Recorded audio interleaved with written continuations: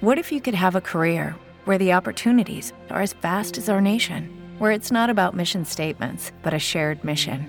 At U.S. Customs and Border Protection, we go beyond to protect more than borders. From ship to shore, air to ground, cities to local communities, CBP agents and officers are keeping people safe.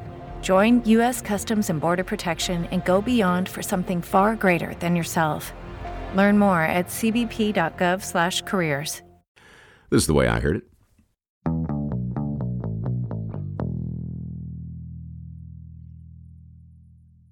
Long before the Colonel needed a lawyer, he needed a publicist. He was very rich, you see, and very famous, even by Hollywood standards. But for all his wealth, and in spite of his generosity toward what he called the plain people of Los Angeles, the Colonel was not well liked. Indeed, he was not even liked. Not even a little. The press called him an egomaniacal midget, and that was a problem for a man who treasured his reputation above all things. In court, sitting next to the finest defense lawyer money could buy, the Colonel regarded the faces in this so-called jury of his peers. Why did they despise him? The night before, over a bottle of expensive scotch, the Colonel and his lawyer discussed his image problem. Why do they hate me, Earl? Why do the people hate me? Oh, I don't know, said Earl, throwing back another whiskey. Maybe they prefer not to be described as plain by someone who makes more in a day than they will in a lifetime. Or maybe they resent the fact that you call yourself a colonel, having never served in the military. Or maybe it's because you pretend to be a teetotaler, even though you pass out drunk every night. The Colonel finished his third scotch and poured another. Jesus, Earl, tell me how you really feel. And that's before you shot your wife in the face, said Earl. Trust me, there are a dozen good reasons to dislike a man like you. See what I mean? The Colonel needed a publicist. The following morning, the scotch was gone, and the jury was liking the Colonel less and less. On the stand, his wife was recounting in vivid detail the events at the Arcadia Hotel.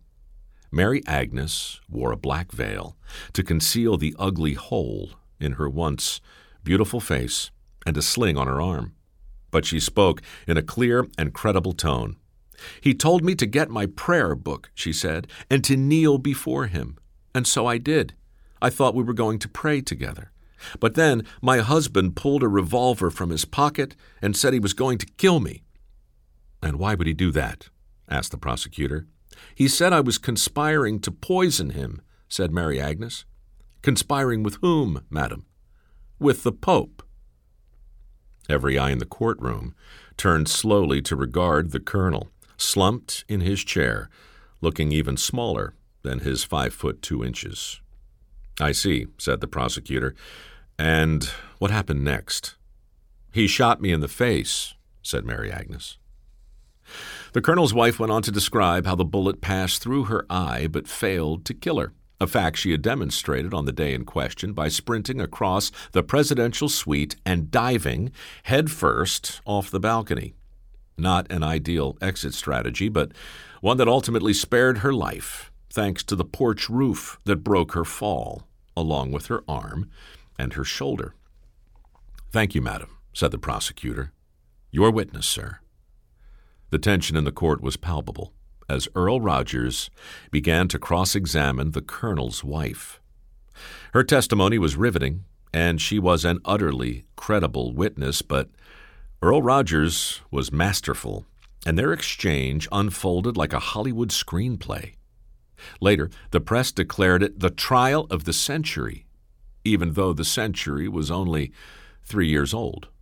But the title still holds up, because 92 years before Johnny Cochran was proclaiming, if it doesn't fit, you must acquit, Earl Rogers was telling another L.A. jury in another Santa Monica courtroom that another celebrity was not guilty for an equally bizarre reason: alcoholic insanity.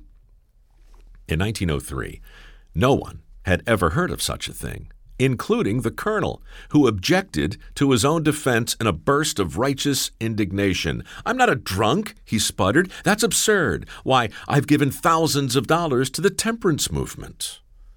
But Earl Rogers knew a drunk when he saw one, because Earl Rogers was also an alcoholic. And though the Colonel denied his own addiction publicly, Earl Rogers had no problem coaxing the truth from the Colonel's wife. Under oath, Mary Agnes told the jury that her husband was indeed an inveterate lush who took great pains to conceal his drunkenness from polite society. Moreover, she described his many bouts of irrational behavior while under the influence, which is, of course, precisely what Earl Rogers wanted her to say. In the end, the Colonel was spared a 20-year sentence in San Quentin because Earl Rogers convinced the jury that booze had made his client temporarily crazy. For the first time in a court of law, alcoholism was presented as a disease, and consequently, the Colonel was sentenced to just 2 years in jail. Extraordinary. Earl Rogers, incidentally, would go on to successfully defend 77 accused murderers and become one of the greatest defense attorneys to ever practice law. He only lost 3 cases and became the real-life inspiration for Perry Mason. The Colonel's wife, Mary Agnes Christina Mesmer, was granted a divorce less than 5 minutes after filing for one, a record that stands to this day in the annals of L.A. law. As for the Colonel's reputation, that would take a bit longer to resuscitate, and a good deal more than a qualified publicist. When the egomaniacal midget got out of jail, he was still short, still rich, and still despised by everyone. But he was also humbled, sober, and determined to salvage his good name. It took a while, but nearly 100 years after his own trial was complete, when America watched in shock as Johnny Cochran helped O.J. Simpson get away with murder, the first Hollywood celebrity who tried to kill his wife was long since forgiven, thanks to his bottomless checkbook. The plain people of Los Angeles can venture into a 3,000-acre public park, take in a show at the Greek Theater, and gaze through the lens of a mighty telescope at stars of a different kind, twinkling in the heavens high above the Hollywood sign, all while pondering the legacy of the magnanimous philanthropist whose generosity made it all possible.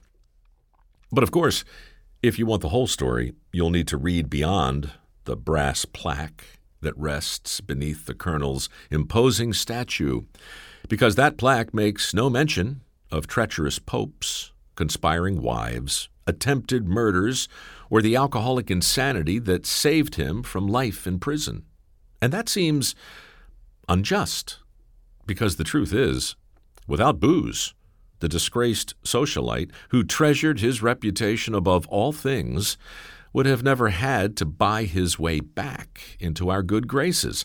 Without booze, we would not have at our collective disposal today that beautiful park or that wondrous public observatory that still bears his name, the name of a phony colonel who shot his wife in the face, now fondly remembered by millions as a great philanthropist named Griffith J.